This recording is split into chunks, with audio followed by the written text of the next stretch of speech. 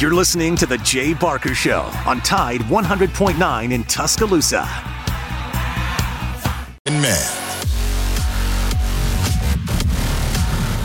Hey, it's Thursday. Of course, you probably knew that. We're less than 2 weeks away from Christmas. Good grief, I've got to get out and get some shopping done. Matt Coulter, along with Lars Anderson and Noah Haynes. Appreciate you folks dialing us in. You can dial us up for the next 2 hours at 205-342-9904.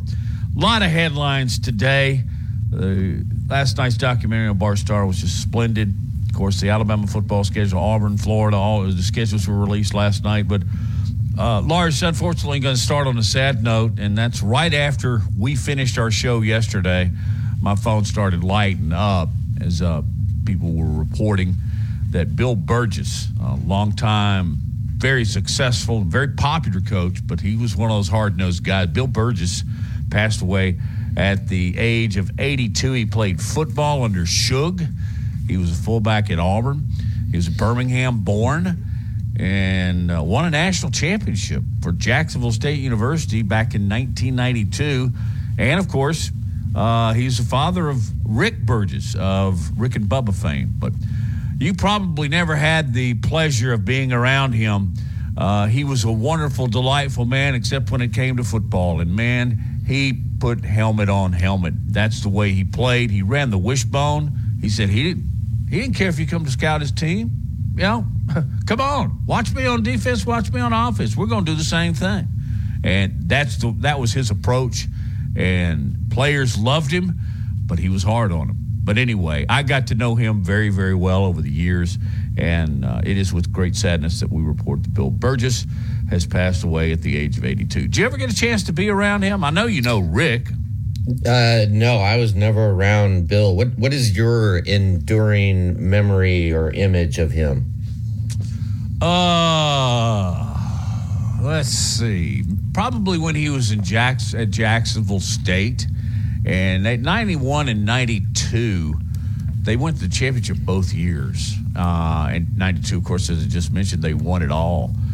But this guy was, there was no act with him when he was on the sideline. And I remember how he would get onto players, but they also knew, and much the way Saban does, he's getting on them to make them better, to prove a point.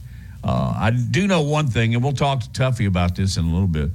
He was pretty tough on his coaches, and Tuffy will talk about that too. But I just think from an overall perspective, I don't remember one certain game or one certain play. I just remember him as a very, very tough football coach and one of last of that breed. I don't think we see them anymore. But then off the field, he was as kind and as gentle and giving as you could possibly imagine. And I think that's just the overall picture when I think of Bill Burgess. Yeah, he was a giant of his time, no doubt. I just, like I said, I don't have much to comment because I never had any interaction with him. Last night, as we were hanging out, Matt, the SEC schedule was released, as you mentioned, and man, Alabama's schedule is no cakewalk, and we knew that going into last night. We knew basically who it was going to be, but when you examine it, it's a brutal schedule, to be frank. Open on August 31 against Western Kentucky in Bryant-Denny. Then the next week, September 7th, South Florida comes to Bryant-Denny, and we know what happened against South Florida this year. I don't expect it to be as close as it was in Tampa. But then you go to Wisconsin on September 14th, and I have covered many, many games at Camp Randall, and that is a very, very difficult place to play. It is loud. The students are on top of you. The fans are extremely passionate. They will hold on to their tickets for dear life, because this is going to be a major event in Madison, Wisconsin, to have Alabama coming to town, perhaps reigning national champions Alabama coming to town. And, I know Wisconsin is a little bit down this year, but I think Luke Fickell has the program moving in the right direction. And it's just going to be a really fun environment for fans, but a difficult one to play in. Have you ever been to Camp Rattle? Have you ever been to Madison, Wisconsin? That's bucket list stuff. Yeah. No, and been to Milwaukee and Green Bay and some other places up there, but I've always heard that it's the best college atmosphere that you'll find in the Big Ten, and that says a lot when you got Ohio State and Michigan. But what else is there to do in Michigan? In Wisconsin. Wisconsin. Well, it's beautiful. It is absolutely gorgeous. It's right on the lake there, and the weather should be nice. It'll be a nice fall day, September 14th. I would imagine this will probably be a night game, which will even jack the crowd up even more. But it's always a big time event when Alabama goes on the road to a place that they haven't been to in a long time. And I don't even know if Alabama's ever played in Wisconsin. I probably should have looked that up. But they played in one of those kickoff classics just a few years ago. No, but at Wisconsin. I jumped the gun, but I don't believe they have. I'll look that up while you continue. But yeah, so then Alabama has a bye after Wisconsin, and then boom, you got Georgia at home at night, 6:30. The kickoff time's already been announced. So that I know there's a bye in there, but that is a tough 3-week stretch. At Wisconsin, a bye, then Georgia, and then the week after Georgia, you kind of get a little bit of a break. You go up to Vanderbilt, which is typically more like a home game against a really good high school team, even when you're on the road up there. Then October 12th is South Carolina. Then the 19th at Tennessee. And the 26th, we got Missouri coming to Bryant-Denny. And look at Missouri right now in the college football rankings. Missouri's up to 9. So, and then I know they have a really good recruiting class, and that is no gimme whatsoever. And then November 2nd is another bye week, and then you got at LSU. That'll be a tough one, and most likely that will be at night. And then you have Mercer on November 16th at home, and then Matt at Oklahoma on November 23rd. Continue. And then you close out November 30th in the Iron Bowl, hosting Auburn.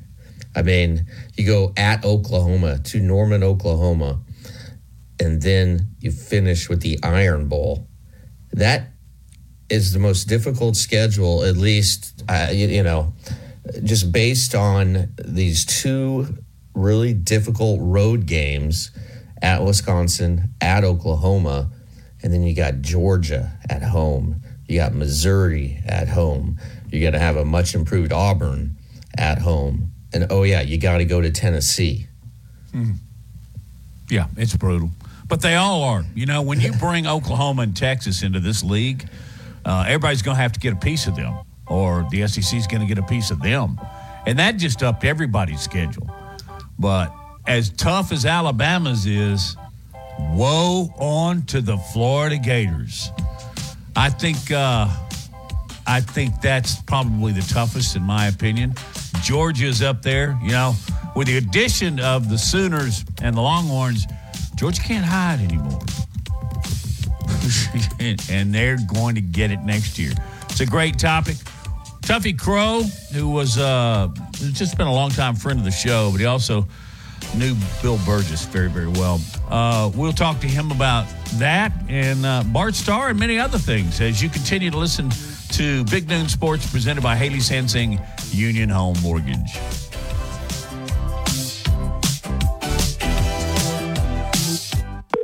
Tide 100.9 Tuscaloosa weather. A mostly sunny afternoon. The high today 62. Fair tonight with a low at 38. Tomorrow, partly to mostly sunny with a high at 61. And for Saturday, the weather will stay dry, but clouds will increase during the day. The high at 61. I'm James Spann on the ABC 3340 Weather Center on Tide 100.9. It's 63 degrees in Tuscaloosa. From T-Town to the Plains, this is Alabama's most in-depth analysis on the SEC.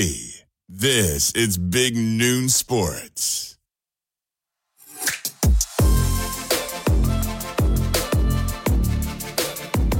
Back with Lars, Matt, and Noah.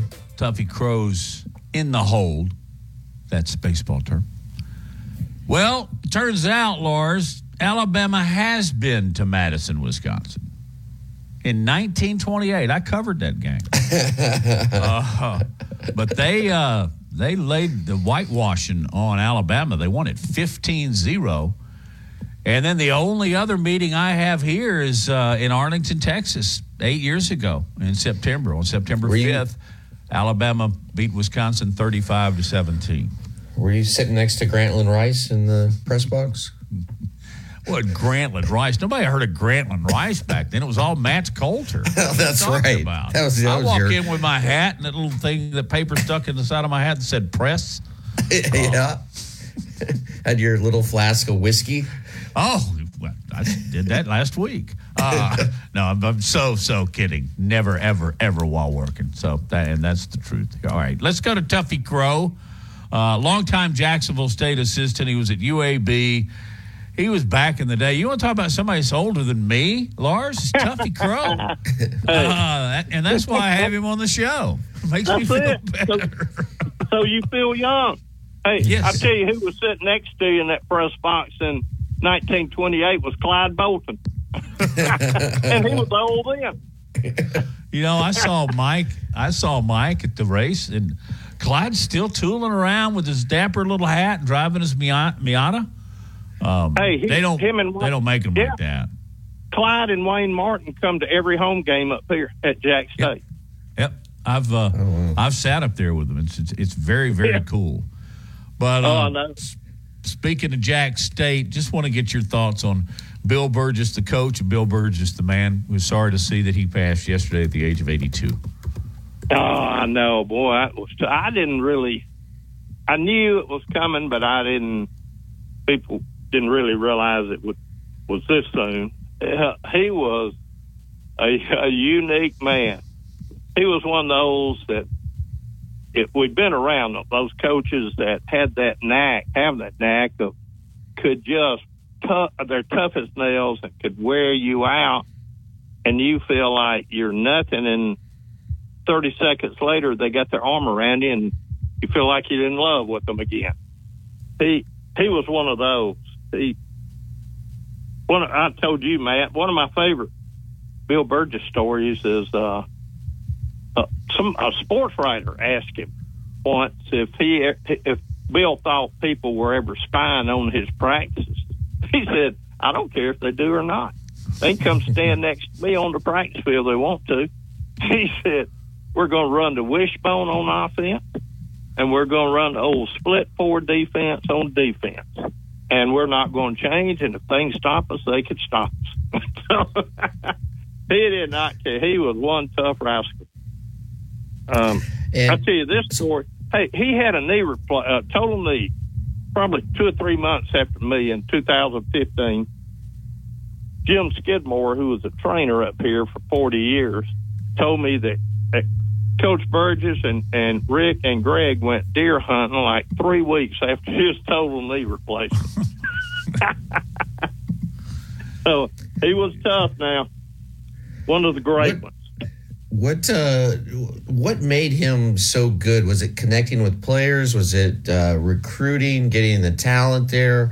Obviously, he's in the Alabama Sports Hall of Fame, had a lot of success. But what kind of were his hallmarks?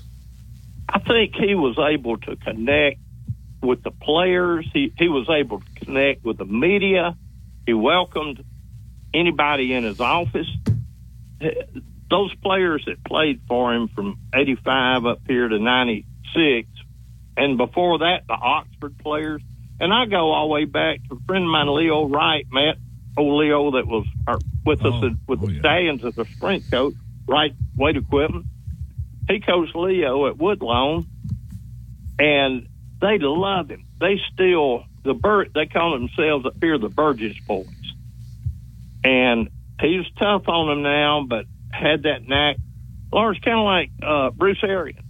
Bruce had that knack, could cuss you out and you feel like you're nothing, and then, in 30 seconds, a minute, he got you feeling like you're the top of the world.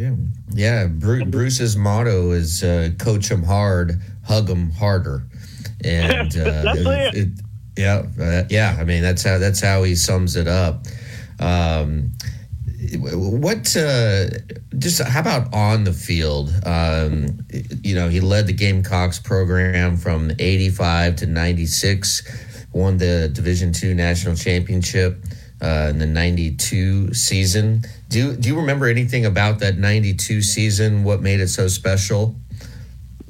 I think that group of guys, haven't talked to all those guys at UAB then, but haven't talked to the guys that were on that team and played for him. He was able to just make them feel like it didn't matter who they played. They were going to beat anybody that showed up. Bill had a saying, I don't care where we play you. We'll play you out here on I-20 if you want to, if they'll stop long enough. And he made them feel like that. The year before, back then the Division II championship was in Florence. And I think it was 91 the year before, a huge snowstorm hit that day, and they played and got beat by like a field goal, and then came back the following year and won it. But they were good. They just, what they did, they did. They ran the wishbone, and that was it. They weren't going to get in twins. They weren't going to get out of it. But he was able to make those players feel like they were the best players in the world. So on 3rd and 9 from their own 35, they're still going to run it to the left or run it to the right? They may run it into the boundary and run the option and pick up 45 yards. But he could do it now. Had a great coaching staff with him. All those guys, most of them came from Oxford with him. From Oxford, yeah. And just did a great job of fitting into the college game and adapting to it. Just a larger question here. Being from Nebraska and growing up in the 80s and 90s, really in the 80s, the team we always feared the most was Oklahoma and the wishbone. So why is the wishbone sort of gone the way of the dodo? Why has the wishbone disappeared essentially from the college game? I hate to say, I think a lot of it is people want to see those games where you're scoring 60 points and throwing it every down, and people spread all over the field. But when you run the wishbone or any type of option game, the team you're playing has to spend all week at practice on defense, trying to make sure they have somebody on the dive, because you run, the quarterback's going to run that fullback up in there. He'll pull it and pitch it. So you've got to have somebody on the dive, on the quarterback, and on the pitch every play. And if you don't, it's going to be a big game for the offense. And I think people now like to see offensive linemen want to, Matt, they're going to lean back in that stance with just a little bit of weight on their hand to pass protect. Now, you get in a wishbone, doggone, they would get in a 4-point stance down there and just dare somebody to step up because they were going to hit them. Do you think it could be successful if you got players to buy in? I think, I tell you what, Watson Brown always had a great theory about, we always ran, not necessarily out of the wishbone. When we got on short yardage at goal line, if we had less than a yard or less, we would get in the wishbone and run a play out of it where we blocked everybody down to one side, tight end everybody down, kick somebody out and hand the ball to a big fullback. But he always wanted to run 2 option plays in the first half and 2 in the second half, just so people had to work on it all week. It takes time away from working on everything else. So it worked. I don't know if we, on the goal line, if we would go for a yard to go on the goal line, we got in that too tight wishbone.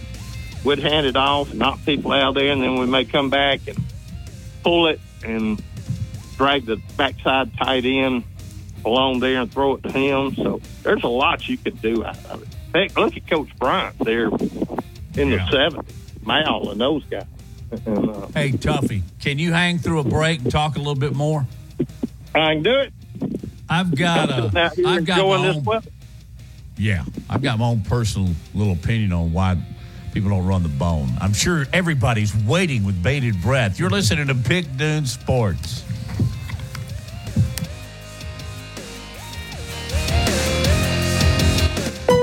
Thompson is known as the Bama Broker. She's a Tuscaloosa native, an Alabama graduate, and the only realtor in town with Wall Street experience. A skilled negotiator, Laura Lee knows how to buy low and sell high. And the Bama Broker isn't just going to show you houses. No, Laura Lee is going to educate you on the market, guide you to homes that fit your budget, and teach you how to sell your home for its maximum profit. Throughout the entire process, the Bama Broker will equip you with the tools you need to both buy a home and build financial wealth through home ownership. Trust me, the Bama Broker, who's as roll tide as houndstooth, will get you across the goal line. That's Laura Lee Thompson, the Bama Broker with Advantage Realty Group. You can reach her at 205-790-7229. Again, that's 205-790-7229. And you can also email her at lauralee@thebamabroker.com. That's lauralee@thebamabroker.com.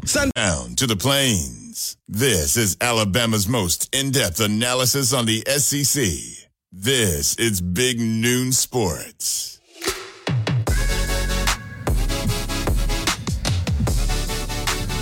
It is Big Noon Sports, and many of our guests are brought to you by Laura Lee Thompson, the Bama Broker. But Tuffy Crow is our guest, longtime college football coach, pro coach. He's done it all. Yeah. We got him on to talk about Bill Burgess and his passing at the age of 82, and the conversation led immediately to his toughness, and then led to what he loved, and won with, and that was the wishbone. Tuffy, see if you agree with this, and I don't know, the many bus rides we took to and from stadiums, we may have talked about this before, but I always thought that a lot of teams stopped running the wishbone because the game got so much faster. The cornerbacks could fly, the edge rushers could fly and cover, and then if you had a really, really smart, quick defensive end, it wouldn't be real easy, but you could stop the wishbone. Did speed in some way stop the wishbone? I think it did too. I think the defenses, the offense will come along and the defense, for a while, nobody can stop it. Finally, somebody starts making adjustments, and they'll stop it. I can remember back in the early mid-'70s, the old split-back veer that Bill Yeoman and University of Houston ran. And they ran a little dump pass to the tight end after they had ride the fullback up in there and hit the quarterback, stand up and hit the tight end on a little seam route. I remember coaches talk about, you can't stop that play. Well, people started going to cover two and walking the safety down, and they got it. Then they went, people start, like you said, Matt, people on defense just got so much better. They got away from just the big old muscular guys to doggone it. Everybody on defense can run now. I watched that Alabama-Georgia game. Good night, where there's some athletes running around at that game. And I think you're right. That it's hard to do. And I tell you, one thing is, I think players are so much bigger and stronger now. Your quarterback's not going to last. People in the option game defenses are going to make the quarterback keep the ball. And he's just going to take a beating, and it wasn't worth it. got to start getting away from it. But This it's a great is short yardage offense now. Doggone, it's fun. So fun to watch. this is this is And, somewhat you know, of people a. said, I remember people saying, well, they can't, it's hard to recruit because kids want to go play pro ball and they don't look at it. Well, doggone, it worked for Coach Bryant. They had 4 or 5 quarterbacks that played in the NFL from that Wishbone, had a pretty good tight end named Ozzie Newsome that did okay. And Tony Nathan, a running back. So look at those Oklahoma, Lawrence was talking about Oklahoma. Yeah, look at those Oklahoma Wishbone things. Barry Jack Switzer. Mildren. Woo, good night. Elvis Peacock, Janelle Holloway, and the thing, you know, who was the real killer was Keith Jackson, the tight end, because I mean, if you have a good tight end in the Wishbone, it's almost unstoppable because you are going to have a guy on top of that tight end who cannot cover that tight end. Great point. No, Great point. yeah, that's a great, and he was a big, strong guy. Keith Jackson, a big, strong guy, and could run. So, yeah, it's tough to handle those guys. Well, here's another college football question for you, but one of a more contemporary question. Is there a young coach, either in the SEC or across the country, a young head coach that you are particularly impressed with and you think is just going to have a really stellar, long, successful career? No, the guy, I'm not sure. He's not real old, but everybody's young to me now. But guy at Missouri has done a great job out there. That's a good football team now. And but yeah, there's a handful. There's a lot of coaching changes going on now. Guy just left Troy, went to Tulane. I tell you, he's got a bright future. And I guess Matt, you know, we played Tulane so many times. We've been down there several times. They were not very good then, and they've got that program on a roll now. But I'll tell you another one, Rhett Lashley out at SMU. He's going to be a name that's going to be thrown around a lot. I got to know Rhett when he was the offensive coordinator at Auburn at a very young age, and man, he was just so impressive. Oh, I know it. He worked, with Pat at Sullivan at Samford, and where I got to know him, and he's sharp. He's going to be one of those. There's a lot of young coaching. I'll be honest, coaching's a young man's game. I don't know how Nick Saban does. He just whatever the wiring is the good Lord gave him is different. I don't think he ever checks up. I think Shane Beamer too is. I think Shane is too. Great. Yeah, hey, Matt, Brian Thomas that played for us at UAB, first round pick with the Jets, 12-year veteran. Wasn't that where he was? Yeah, out of Minor High School. Yeah. His son, Brian Thomas Jr., is playing a defensive end, outside linebacker up there, and loves Shane Beamer. And so I think he's going to be a great one too. I believe he may have to.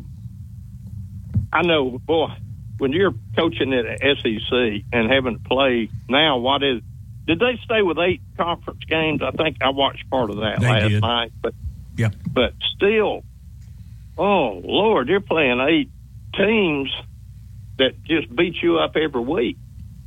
But Shane Beamer's a good football coach. His daddy's over there with Bruce and Roethlisberger and Kirby. Reynolds Plantation. I've riding up down that big lake. It's like a coach's convention. Yeah, and gosh, it was one year when Frank Beamer was still at Virginia Tech, and I think they opened the season against Alabama, and he was standing. I was playing golf with him. He's standing over a 70-foot putt. I was like, Coach, you feel any pressure right now? He's like, pressure is opening the damn season against Alabama. And then, boom, he knocks it in from 70 feet. It was the most incredible thing. Oh, that's great. And I tweeted that out, and I think I got more followers from that one tweet because it was just an amazing scene. And Shane is kind of the same way. Like, he just comes through. And I wonder if when Virginia Tech ultimately gives Shane Beamer a call, does he go home? Yeah, I think he goes back to Blacksburg. I do too. Every time I hear Frank Beamer's name, I cringe because we played them 3 times at UAB. Had one of those deals where we played them twice up there and once in Birmingham. The year we played them in Birmingham, they had Corey, big defensive end. It was a great player. Corey Reber. Corey. You remember that wasn't Reamer. That's an Alabama player. But yes. But something like that. He was undersized, but he was really good. Duncan Miller, the quarterback, they were so good on defense. They were just in special teams. They were killing everybody. We had made a change at punter, and bless his heart, Lee Miller. He's a doctor down in Otaugaville now. Bless his heart, we put him in to punt. It's bump. They blocked the very first punt the guy had. Yeah. And pick it up and run it in right for the half. Lee Carter. Lee Carter's a doctor now. And but he sure did. I never could understand why they were so good, those Virginia Tech teams, and then why they called it Beamer Ball. Why you can see on film, I assume, as an opposing coach of what they're doing. Why doesn't everybody else do what Frank Beamer was doing? Because it seemed like every game they blocked a punt or a point after or a field goal attempt. I swear, we looking back, of course, in that situation before the half, we should have gone tight punt and brought everybody in, but I'm not sure it would have helped. They had such a game plan on their special teams, and they said Coach Beamer was the one that coached the special teams. But you're right; they had a plan to block a punt every game, and they did a lot of it. I remember talking to him, and he said we practice it more, so we're gonna be better more. Does that make sense? That makes sense. Yeah, I actually do think they spent about 33% of their time on special teams. Hey, Tuffy. We got to get out of here, man. This 30 minutes has absolutely flown by. We'll do it again. And Merry Christmas to you, your family. Hey, Merry Christmas to you guys. I got a call while we were on the air here from our buddy Tom Banks. I got to call Tom Banks. Tom Banks. Yeah. Boy, they talk about an all-time good YouTube. Yes. Hey, the Gamecocks play Saturday at 1 o'clock on ESPN down at New Orleans Bowl. So that's right. Yeah. God, we didn't even get to that. All right, Tuffy. Thanks, man. Hey, y'all have a great Christmas. Thank you, Tuffy. See you guys. Do not forget, and this is Elvis Presley. That's something that Tuffy and we went to his very first concert. It's the Jerome Jackson tribute, and it's going to be in Tuscaloosa tomorrow night, Druid City Music Hall. Go to druidcitymusichall.com and get your tickets. You better hurry. 7 o'clock. Go to the website. Go see the Elvis Show for Christmas.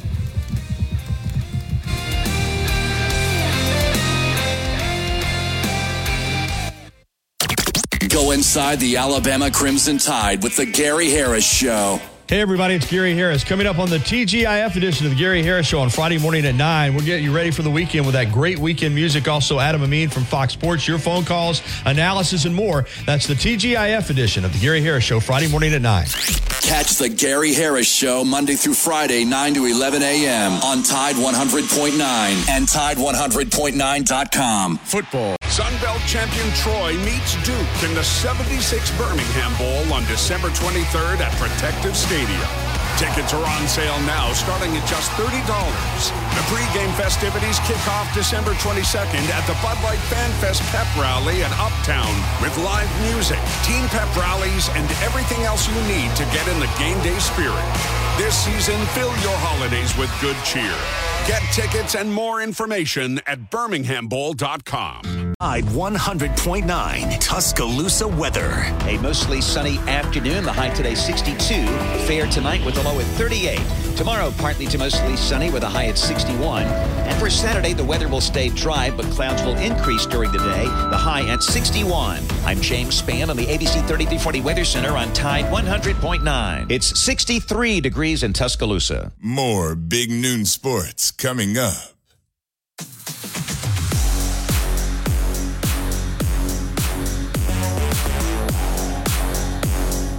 This show is presented by Haley Sansing, Union Home Mortgage.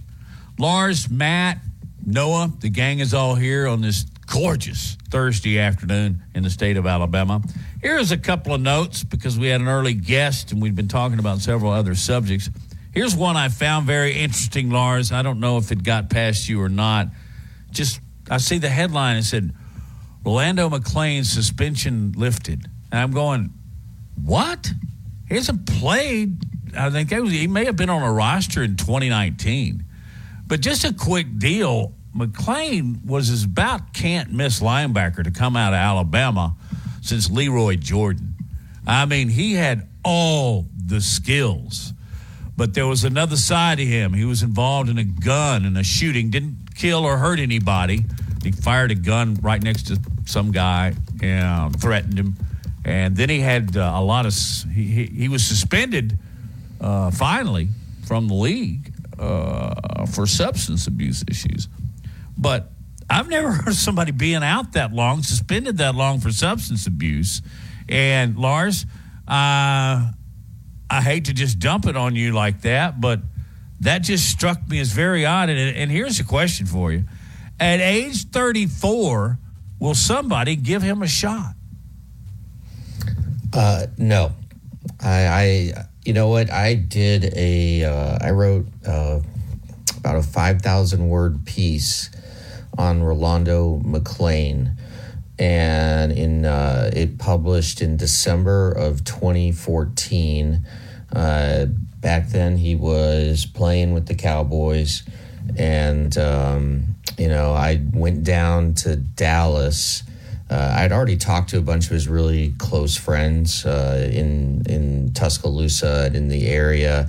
I went up to Decatur and talked to Jerry Adcock, his high school coach, and I talked to, the Dallas defensive coordinator. Can't remember. Was guy with the long white hair? Yes. Yes.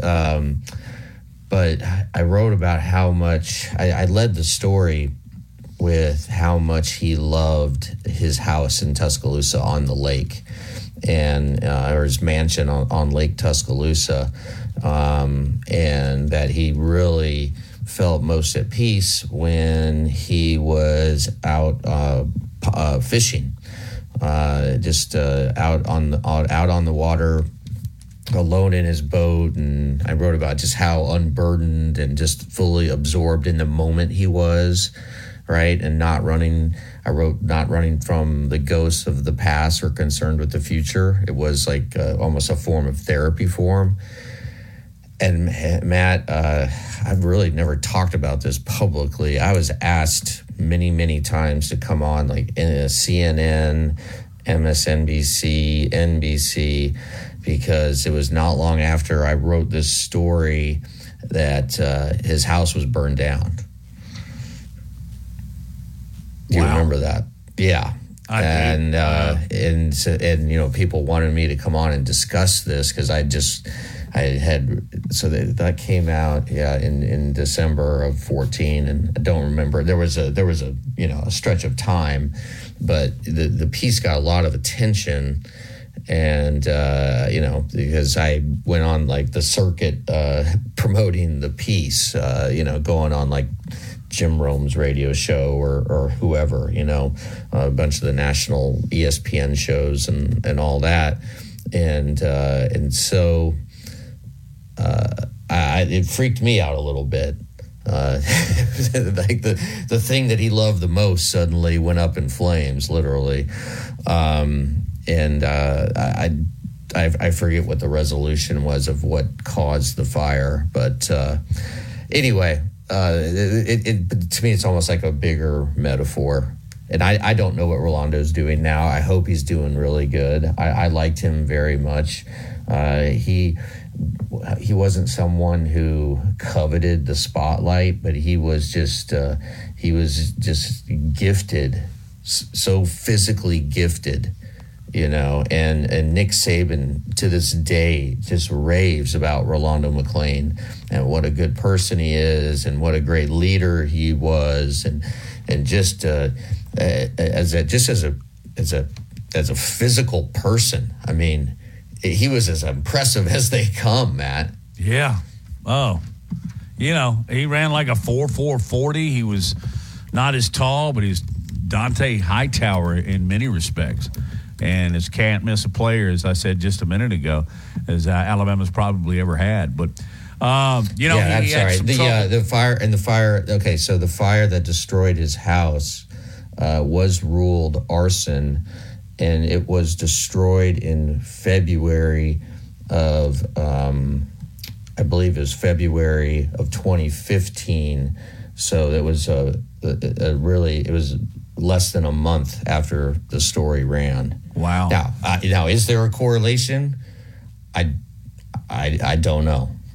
That's tough to speculate on too. I know, but I'm just saying, like people, coals. No. That's why I refuse to do any interviews on the subject. Well, good for you. I'm not. I'm just saying. By the way, presenting facts. Sorry, I was not expecting us to go in this direction. No, but I did. I wasn't. I expected it to give it its 60-second read and move on. I had no idea you did that piece. That made this particular story even more enlightening, and I appreciate what you did then and what you're doing as a result. People can check it out on Bleacher Report. If you just Google Lars Anderson, Bleacher, Rolando McClain, it will come up. All right. I did a little work while we were talking here. Rob Ryan was the name of the Dallas defensive coordinator that had the long, grayish, whitish locks. So we still have another hour. I just got a text from the Mixter, Mick Gillespie. He's going to join us coming up here in the second hour. We'll get back into the Alabama, Auburn, Florida, Georgia, Vandy. We'll get back into the SEC football schedules. I don't know why a lot of people are stunned by this, but most of it was already in place. It was merely when the off dates were coming in. That's the biggest thing. And Alabama has 2 off dates. I guess all schools do. So that's interesting too. So long, tough season, but hey, if you play in the SEC, you were already getting that. Hey, you're listening to Big Noon Sports with Matt and Lars. Back in a second.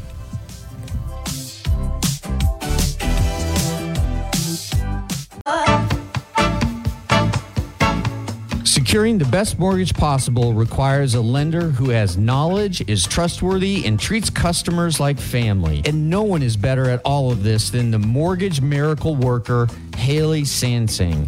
Based right here in Tuscaloosa, Haley Sansing has spent decades working in the mortgage industry. With Haley, it's personal, holding your hand from contract to close. With Haley, it's about one thing, you. Call Haley on her cell, yes, her cell, 205-792-1813. That's 205-792-1813. Let Haley help you. NLMS number 230376. WTBC Tuscaloosa and W265CG Tuscaloosa, a Town Square media station. Tide 100.9 and streaming on the Tide 100.9 app. From the Fox Sports Studios in Los Angeles, here's Kevin Wire. Developing story in college basketball as the Mountain West Conference is reportedly in discussions with Oregon State and Washington State to join the league for the 2024-2025 college basketball season. That's according to College Hoops Today. The report would go on to say that there is no timetable on an official announcement, but the Mountain West did recently announce a football scheduling agreement with both of those two schools for next year. This is the last year the Pac-12 will be competing in its current form. NFL news, we got some injury updates. Colts head coach Shane Steichen ruling out Jonathan Taylor for Saturday's game against the Steelers. Isaiah Pacheco not practicing today, according to ESPN, so his status for Sunday at New England is in doubt. But Lions head coach Dan Campbell did say that C.J. Gardner-Johnson has been medically cleared and his practice window will likely start next week. And the Giants getting tight end Darren Waller back from injured reserve. This is the Big Noon Sports Network.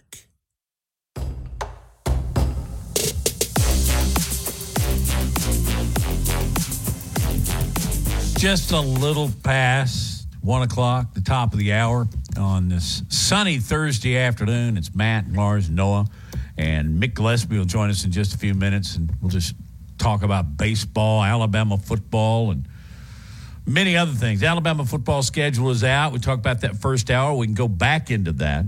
Here's one that I just caught a little while ago, Lars, is that a guy named Tyler Barron, defensive lineman for Tennessee, has put himself in the transfer portal, and Alabama has reached out. This guy was ranked the number 22, and you know they got rankings for everything now. He was ranked number 22 in the valued players in the transfer portal. He's got pretty impressive stats, and watched him play Alabama and others this past season and the season before, but I always find it very interesting when guys transfer, and particularly when they transfer within their conference. But, you know, the last guy that transferred to Alabama, it was a Tennessee defensive player. Alabama won a national championship. He wore jersey number 10. You remember a guy named Henry To'oTo'o? Yeah. Wow. It turned out really well for everyone involved in that situation. And man, you just think of it from like Coach Saban's perspective. Like you got to prepare for Michigan. He was just flew out to California, spent some time with Julian Sayin and his family. And I don't know if you've seen the pictures, but They seem very happy. Everyone seems very happy. That kid is right now. He is the future of the program. I really think he will have every opportunity to be the next quarterback after Jalen Milroe. I think he'll have every opportunity to be the starter in 2025, and then possibly be the starter for 2 years or 3. But we'll see. That's putting a lot out there. But so what I'm trying to get around to is Nick Saban is still recruiting. He's preparing for Michigan. I'm sure he's also they're also doing advanced scouting on both Texas and Washington, because the time between the semifinal and the final is something like 10 days. I'm not sure. I don't have the calendar in front of me, but so he's out, and they're also trying to finish up make sure that everybody, and that's what Nick Saban's doing. He's just making sure all of his top guys from this recruiting class, because the signing day is coming up here very shortly. He's just making sure all the I's are dotted and the T's are crossed, kind of thing.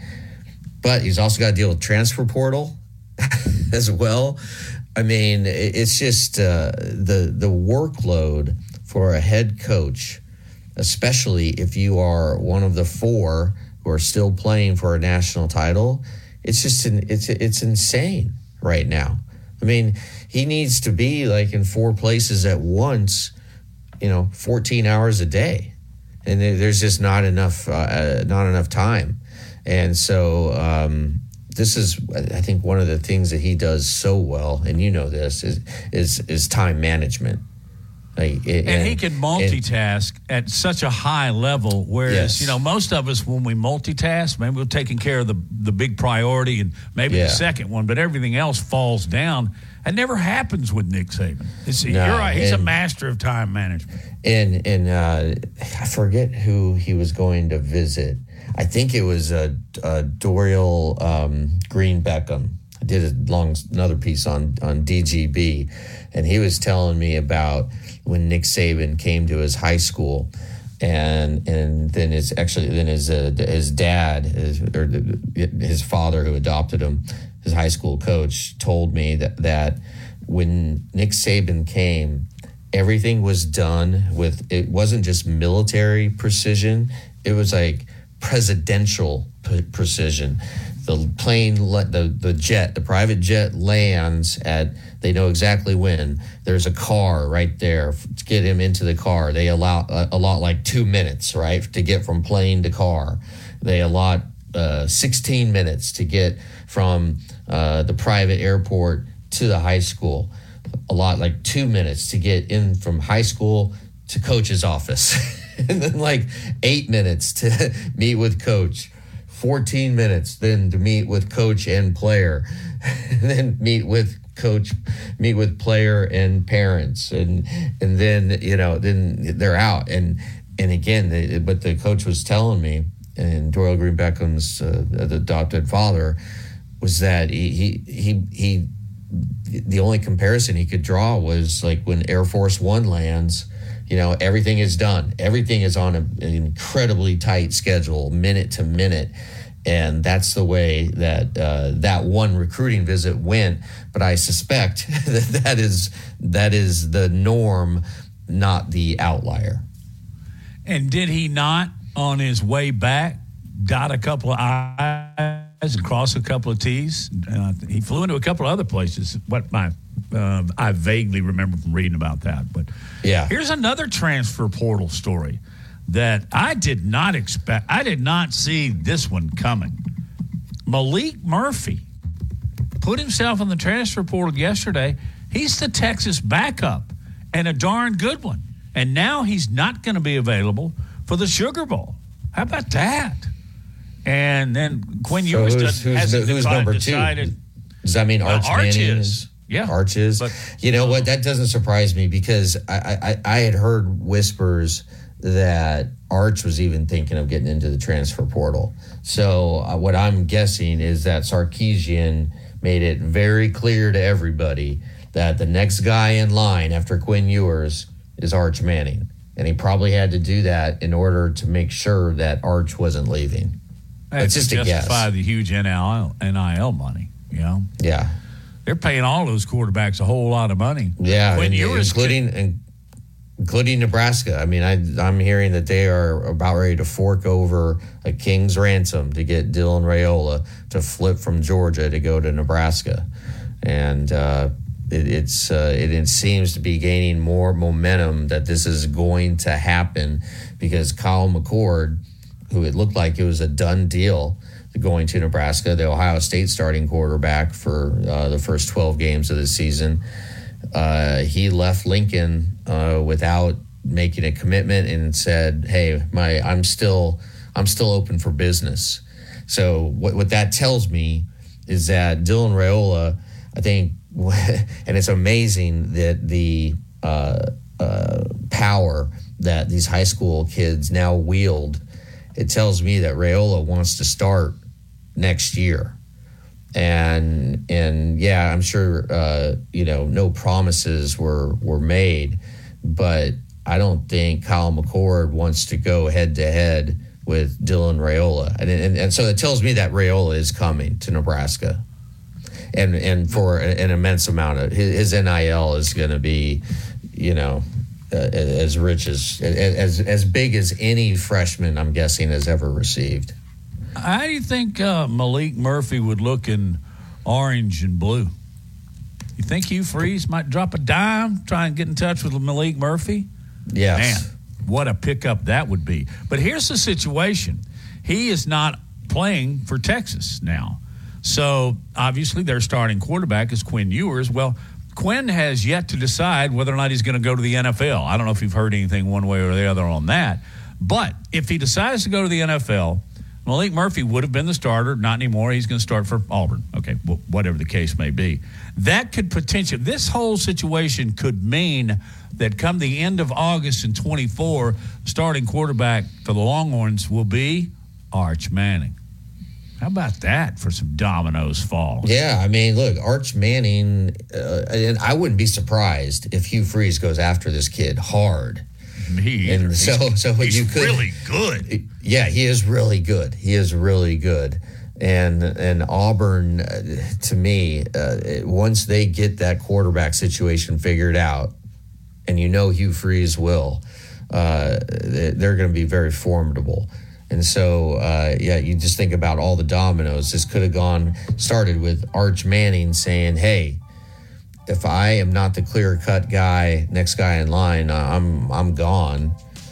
Therefore, that causes the other guy to leave, who then becomes a starting quarterback at Auburn. I know that's a ton of speculation, obviously, but that's just the way it is now. It's almost it's musical chairs with the quarterbacks, and the transfer portal, I think, has benefited the quarterbacks more than anyone else, because you look at the guys who've won Heisman trophies recently, or even been finalists, or done really well.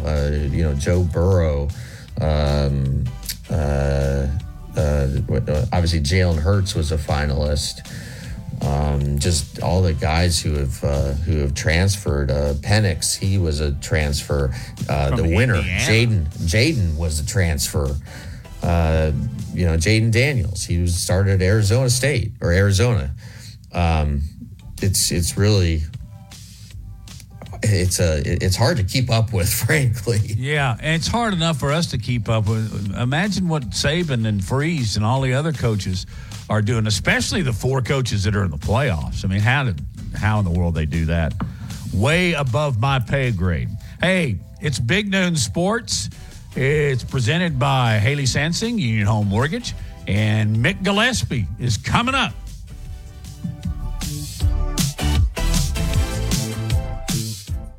Hi, Barry. Tide 100.9 Tuscaloosa weather. A mostly sunny afternoon. The high today 62. Fair tonight with a low at 38.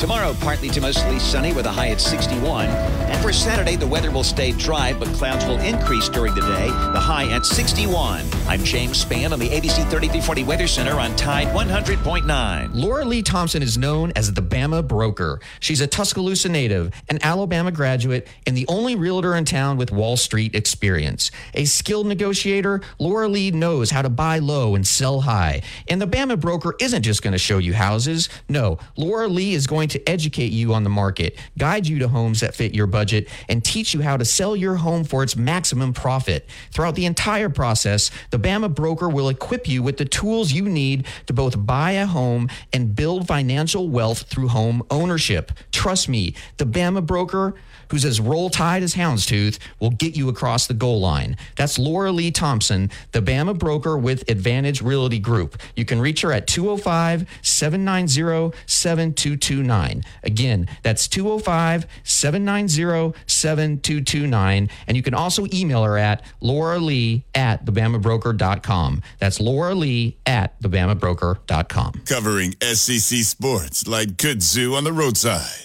This is Big Noon Sports.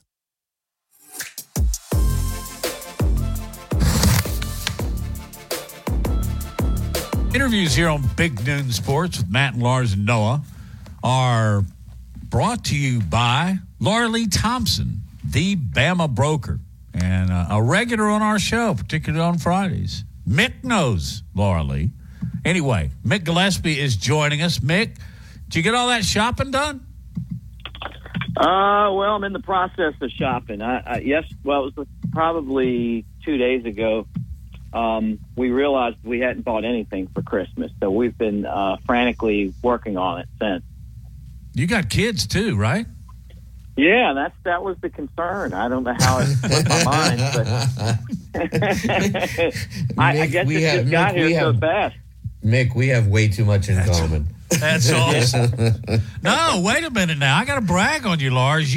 I've done a little bit. You hit the ground. Yeah. Well, I thought you hit the ground and did back 4 hours of shopping someday last week.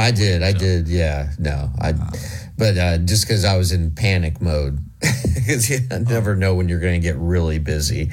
So. Well, I just tell you, the older you get and you have children, the light in their eyes at Christmas, it just blows me away.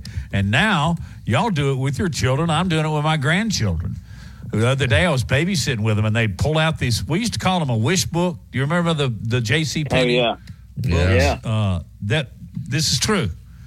8-year-old grandson Cole, who's just obsessed with sports, you know what he does? He doesn't get out a wish book. He gets online.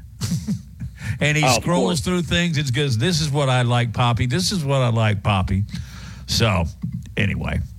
Lincoln, my 8-year-old, he'll text me exactly what he wants. Like, he wants a golf simulator, right? And a really nice one. I do too. And he's like, hey, this is what I want from Santa Claus. So I'm thinking,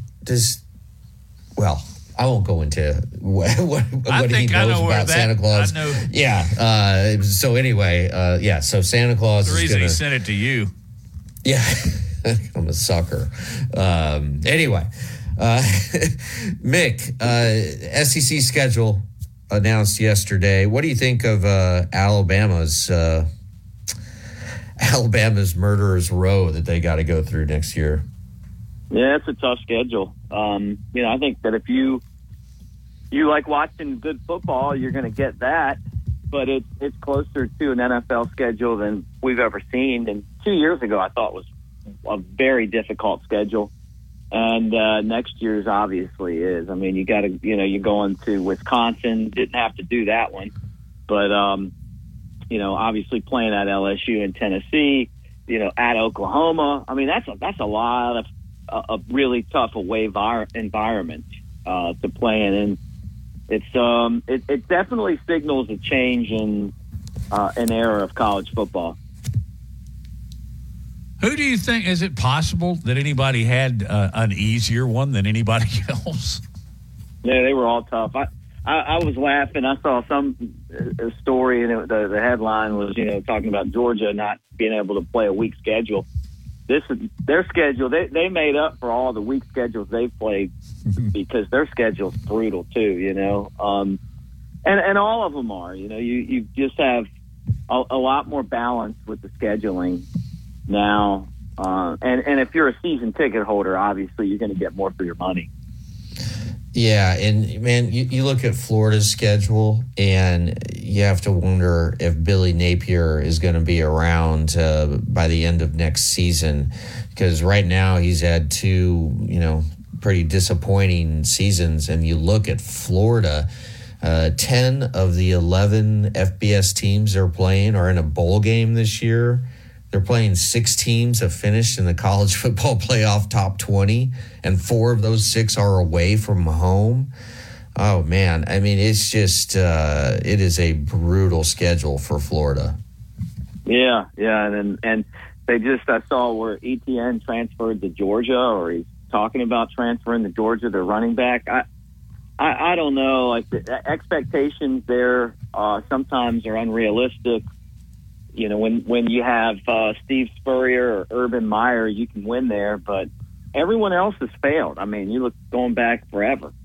And Dan Mullen had success, but it wasn't good enough. They didn't think he recruited, and now Napier's there, and they're just kind of a middle of the road to bottom team. And when you look at a schedule like that, it's going to be tough to turn the corner.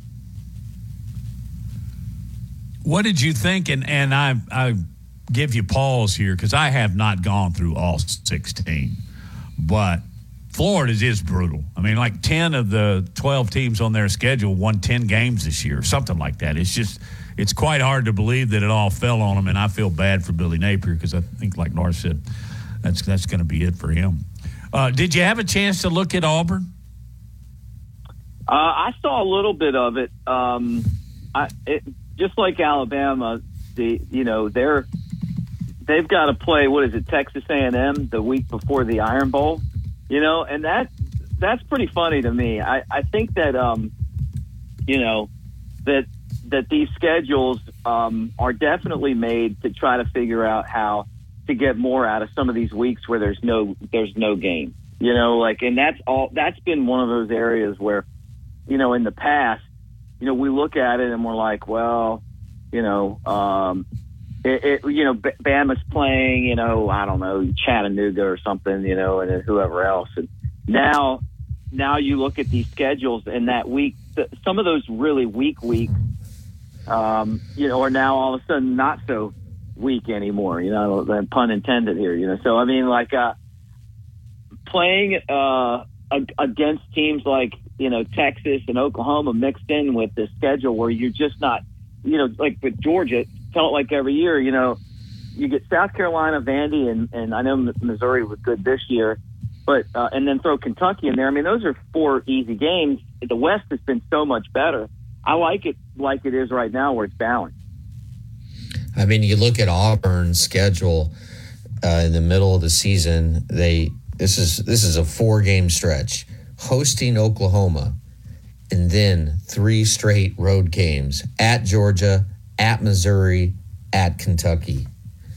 That's tough. That is tough. I don't recall a team ever playing 3 straight SEC games on the road. Matt, do you? I don't think it could happen before because, I mean, it could. Just the math, the math wouldn't allow it. I think the only thing that gives you a chance is, I think, and I'm doing this from memory, which is not good, I think they may have an off week somewhere with those 3 on the road, which would help a little bit. But,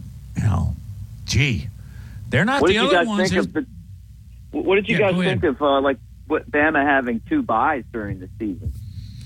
Yeah, I thought that was strange but very beneficial to Alabama, especially because that first bye comes after the road trip to Wisconsin. And by the way, Mick, have you ever been to Madison, Wisconsin? We talked about this at the top of the show. I've covered many games there, and it is one of the most hostile environments for a road team. And especially, when you get Alabama coming to a place where they haven't played since Matt looked it up, since like 1926 or 1931 or something. This is going to be an event. It's not just a football game. This is an event for the people of Madison, Wisconsin, and really for the people of the entire state of Wisconsin. And I'm guessing it will probably be a night game, national television, incredible atmosphere. Luke Fickell knows that if he can beat Alabama, he will be just a god there for the next decade. It is such a monumental opportunity for the entire program in Wisconsin that that Alabama is going to get a really good shot there. They're going to get they're going to get the Badgers' best shot.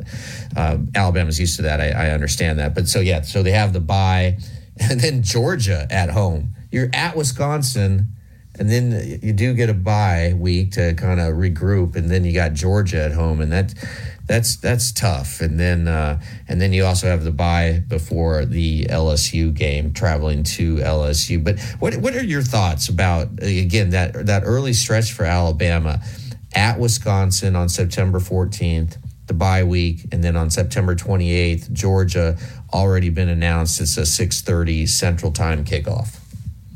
Yeah, I'm pretty excited. On my YouTube channel, the Bama Tailgate channel, I did a show last night for the unveiling with Ryan Anderson and Jake Coker. They joined me, and we sat around and just watched and talked about it. And all of us were really interested in going to Madison, Wisconsin to see Bama play because we've heard about what a great college town it is.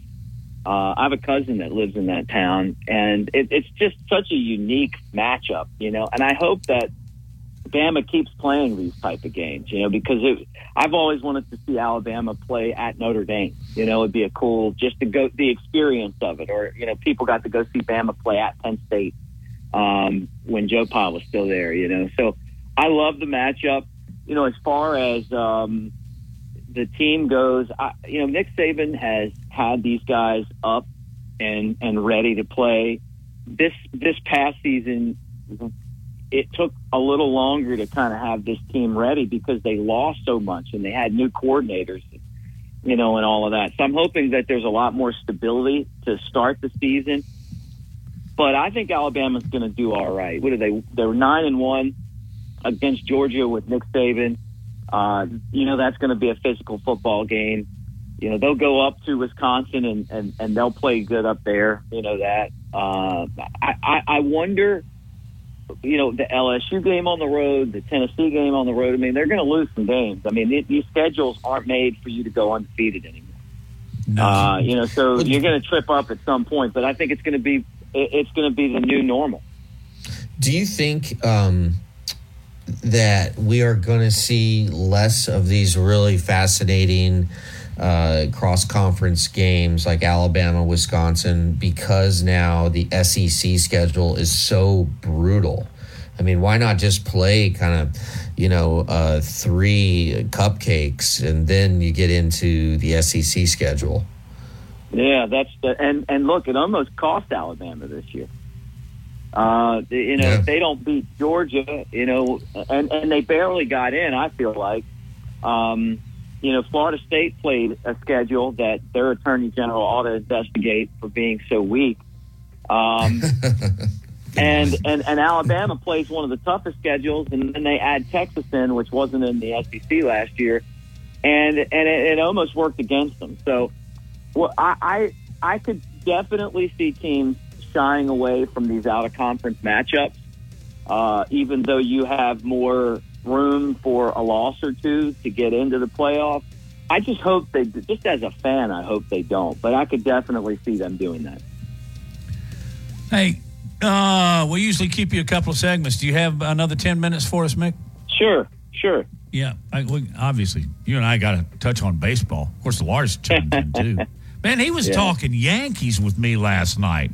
And, I mean, the guy used to sit behind home plate back in those great teams of the 90s. So, Lars can hold his own in baseball. He downplays it. Anyway, and I got to ask you about your partners. I want to know what Ryan and Jake are doing. So, that's all coming up on Big Noon Sports.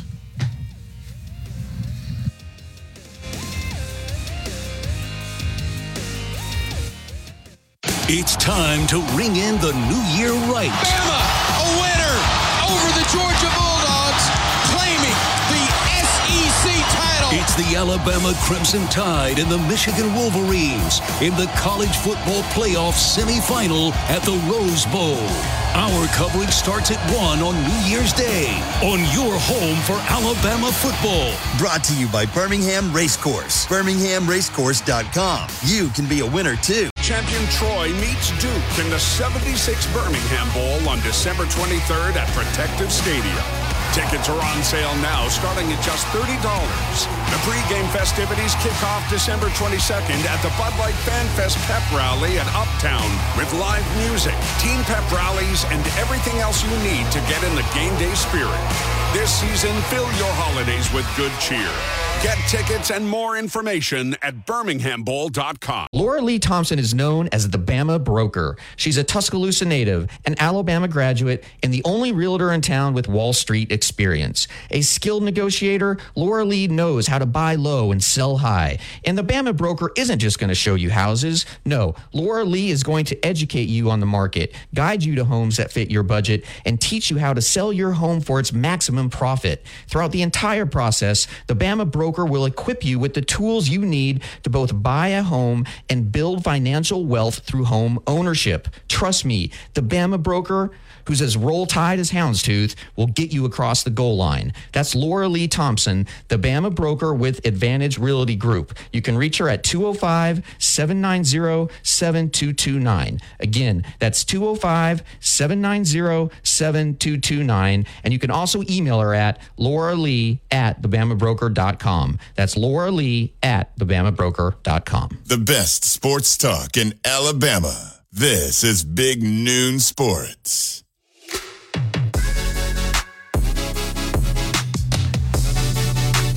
With our guest, Mick Gillespie. Mick, got to ask a really big transfer portal question, but first, tell everybody, you mentioned your YouTube channel. Tell everybody where they can get a hold of Mick. Yeah, check it out. Bama Tailgate on YouTube. Do shows every day. Yes, sometimes like pop-up live shows where, you get on and we just watch the schedule being announced. And during game days, we do the tailgate show, and then the post-game show, we're on live. And just try to cover the Tide. We'll be watching signing day next week. So Bama Tailgate on YouTube. Malik Murphy has put his name in the transfer portal from Texas. That surprised me a little bit. Quinn Ewers is yet to say whether he's going to go to the NFL. I'm wondering now if he's going to stay, and that's why Malik decided to transfer. And then there's Arch Manning that's hanging around here. And believe it or not, this could happen. I certainly hope nothing happens to Ewers, but he has shown that he can get injured. And suddenly Arch Manning could be playing for the national championship. What do you make of all this? And why do you think Murphy's leaving? Well, he wants to play, and they didn't pay, Arch Manning $15 million or whatever he makes up there to sit on the bench. And he'll go somewhere else. I mean, I'm sure Peyton would love to see him go to Tennessee. He's going to need a quarterback. I know they got Nico, but that job's open, if Arch Manning wanted it. And I'm sure there's some other spots, too. I mean, he was high on Bama. Not that he's going to come there with Julian Sain ready to sign next week. But the problem isn't that the kids want to transfer, because that is what it is now. The problem is that the way they do it. I mean, why would in the world would we have this right now when there's still games going on? Shouldn't we push this back to when nothing's going on after the national championship, like the next day or something? And then the national signing day for high school kids they've messed that all up. It used to be in February, and then they made it to where it's early now during the season. Bama's trying to get ready for a playoff game, and then you got Nick Saban flying all over the country because he's got to do that to recruit. So the NCAA is, to me, at full fault, because they have built this system that, like a lot of the things they do, makes no sense.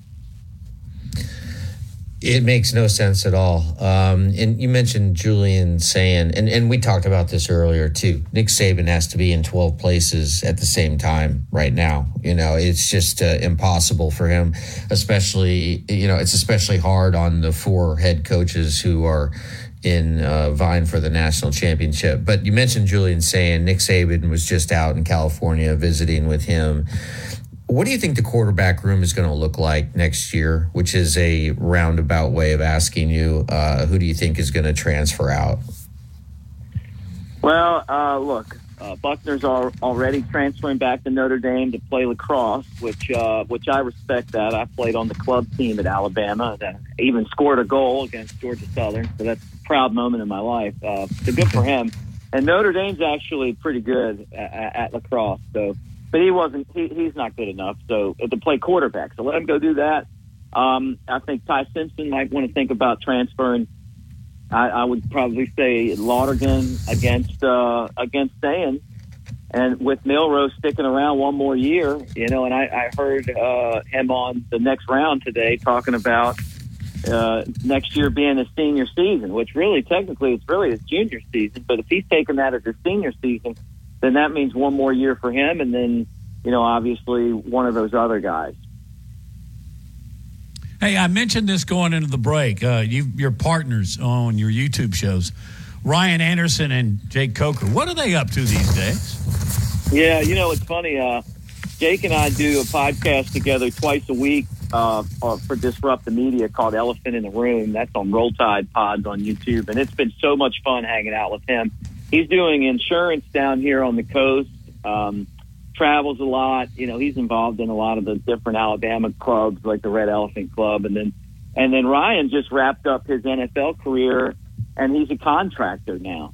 So it's hard to get Ryan on as much as we want him to come on and join us, just because he's got so many projects as far as building and doing that stuff. But when we all three get together, it really is a great time, and it's been fun hanging out with those guys and hearing the stories about what it was like to play at Alabama and their teammates, and like Ryan said last night, he's all in on being a fan now.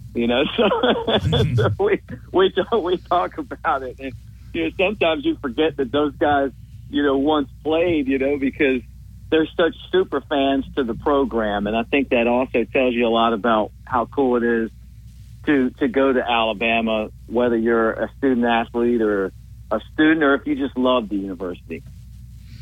Mick, one of my students is listening now, and he just texted me and wanted me to ask you, what makes a good podcast, what makes a podcast work, because every young person seems like who wants to go into sports media, they realize that a great way to get into it is to have a podcast. But how do you make it work? How do you grow it? How do you make it so you're actually making money off of it? Well, and I'll tell you the answer. I had people telling me for a long time I needed to do my own podcasting, and I was a little reluctant to do it because it's tough. You start channels. I've got the Bama Tailgate channel, and I've also got the Cubs baseball channel, right? And those are teams that I've covered, Bama since I went to school there and graduated. I got this. My first game was the '96 Iron Bowl. So I've covered them, student media, and then Crimson Tide Sports Network, SEC. Different radio stations, On3, Rivals. I've been around it a long time, right? So there's a lot of history there. And then the Cubs, I started working with the Cubs in 2007. So, and still am involved. But I didn't know the answer to that. I just started one day, both of these channels within the last 6 months, and they're both monetizing. I think it's persistence and consistency. You also want to make videos. They're different type videos. Some of them are short, 10-minute videos, and those are going to get different viewers than like last night's show that I did with Ryan and Jake, which was a live show that went an hour. We're going to have another show that'll be on Elephant in the Room. We'll drop that today on Roll Tide Pods. That's another hour. So they're just different content. And when I worked with the guys at Bama Insider, they did a great job of covering press conferences and getting different things out that were more like short videos. But I'd say the biggest thing is being persistent and being consistent. Be persistently putting out content and be consistent about doing it. And have something to say. But I don't know. Like one channel is closing in on 3,000, the other one has 25,000 subscribers.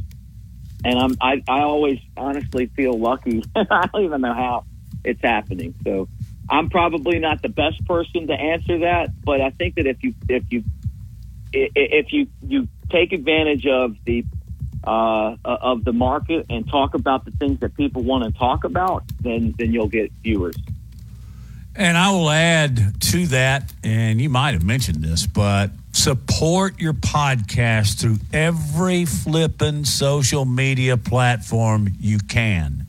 And if you're not on Instagram, get on Instagram. If you're not on Facebook, get on Facebook. That's what you got to. Hey, it's work, man. It is work. The fun part's doing the show. Rest of it, setting it up and doing all that, Hey, man, it's flown by again. Thank you, Mick. If we don't talk next week, get your Christmas shopping done, first of all. Have a Merry Christmas. We'll do it. All right. Have a Merry Christmas, guys. Roll Tide.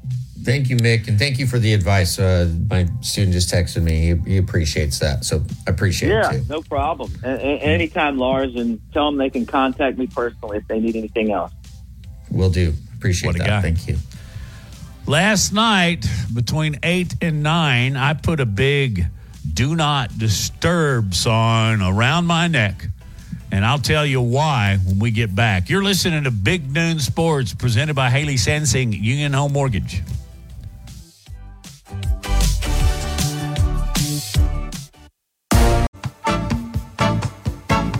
Securing the best mortgage possible requires a lender who has knowledge, is trustworthy, and treats customers like family. And no one is better at all of this than the mortgage miracle worker, Haley Sansing. Based right here in Tuscaloosa, Haley Sansing has spent decades working in the mortgage industry. With Haley, it's personal, holding your hand from contract to close. With Haley, it's about one thing, you. Call Haley on her cell, yes, her cell, 205-792-1813. That's 205-792-1813. Let Haley help you. NLMS number 230376. Hey, Tide 100.9 Tuscaloosa weather. A mostly sunny afternoon. The high today 62. Fair tonight with a low at 38. Tomorrow partly to mostly sunny with a high at 61. And for Saturday, the weather will stay dry, but clouds will increase during the day. The high at 61. I'm James Spann on the ABC 3340 Weather Center on Tide 100.9. It's 65 degrees in Tuscaloosa. From T-Town to the Plains, this is Alabama's most in-depth analysis on the SEC. This is Big Noon Sports.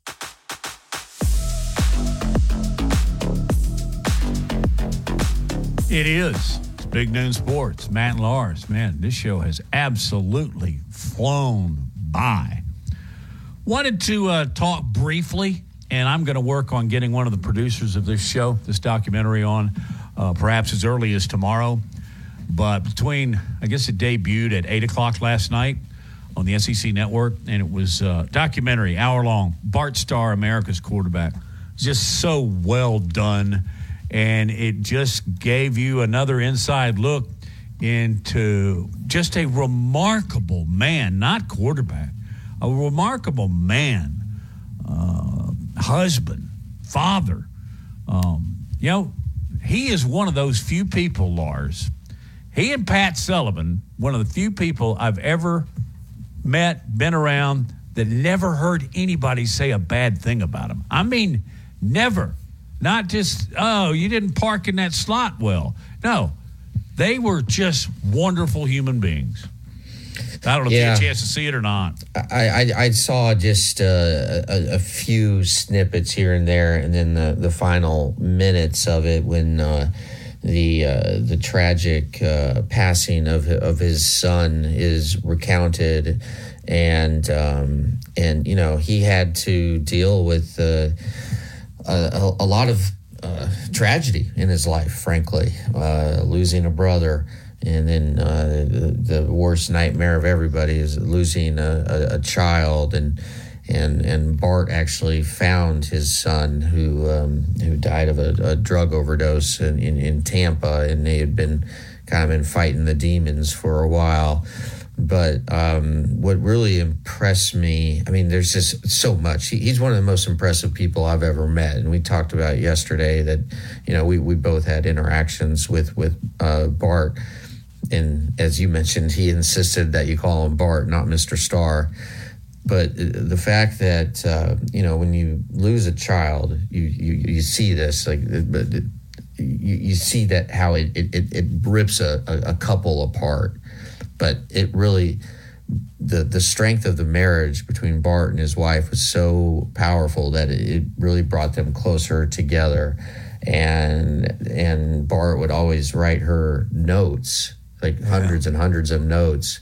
And when she got home from Bart's funeral, Mrs. Starr opened up a drawer, and there were 3 notes from him, and the last one said, just thank you for being such a wonderful wife and partner, and it's just it's in a lot of ways it was at least the parts I saw, it was a love story, and it was really well done.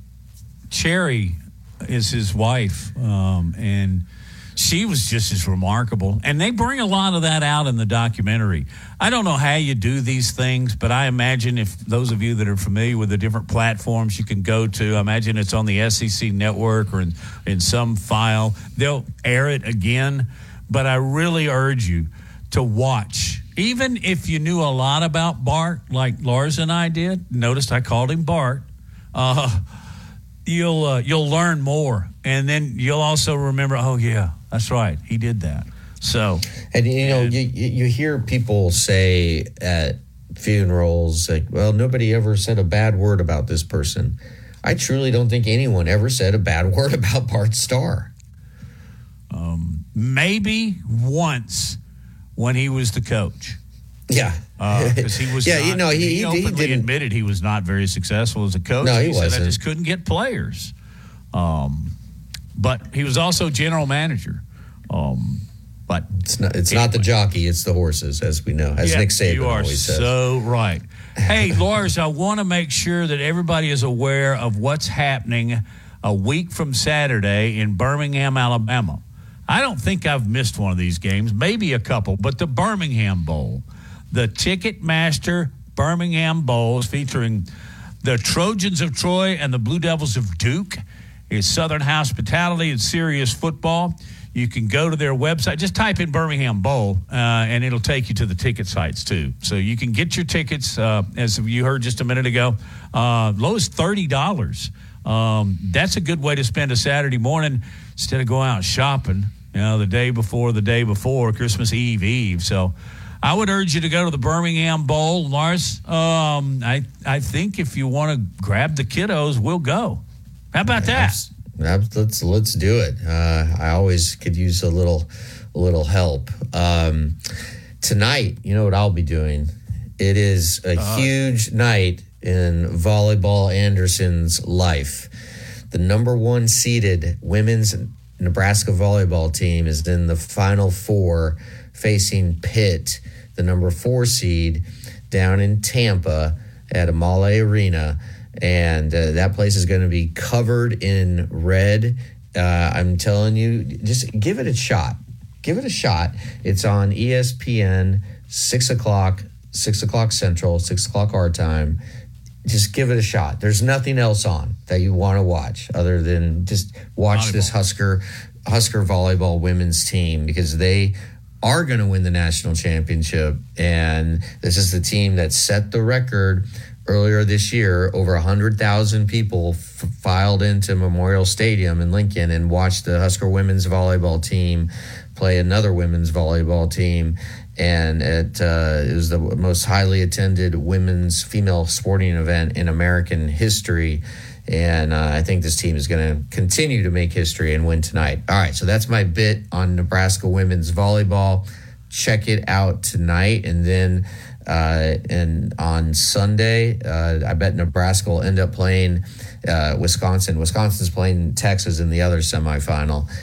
Championship match is on Sunday at 2 on ABC. So it's pretty exciting. I'm telling you. Get the big national TV deal on Sunday? Yeah. Good. 2 o'clock on Sunday. Yeah. ABC. And you will be diligently tuned in tonight. Absolutely. Wow. Absolutely. Cool. As will every Husker person in the world. I think we know at least 91,000. Or was it over 100? It was 100, yeah. It was just over 100. It was a tick over 100.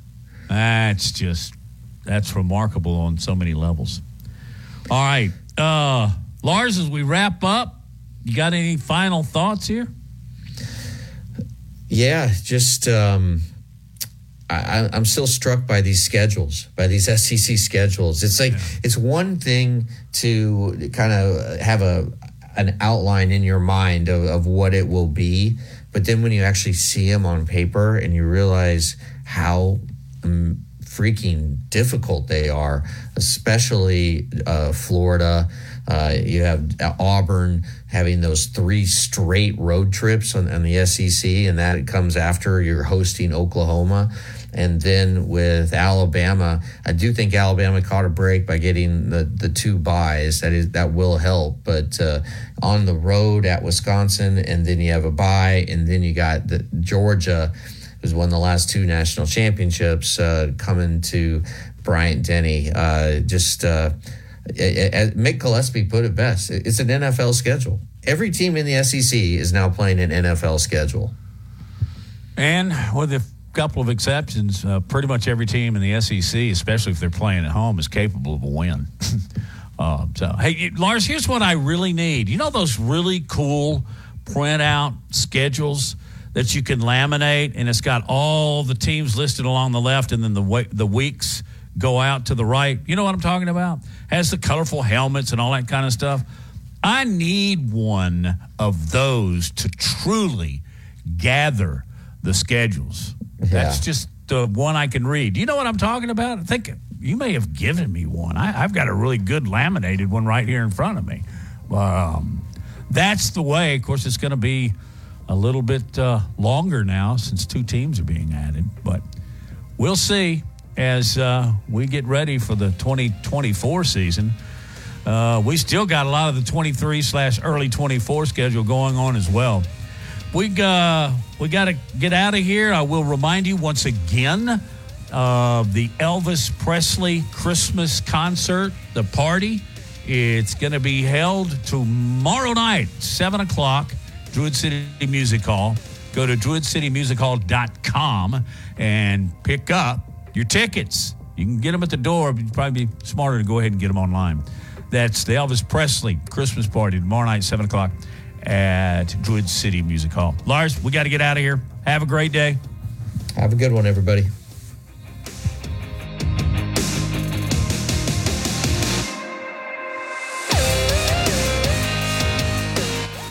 It's time to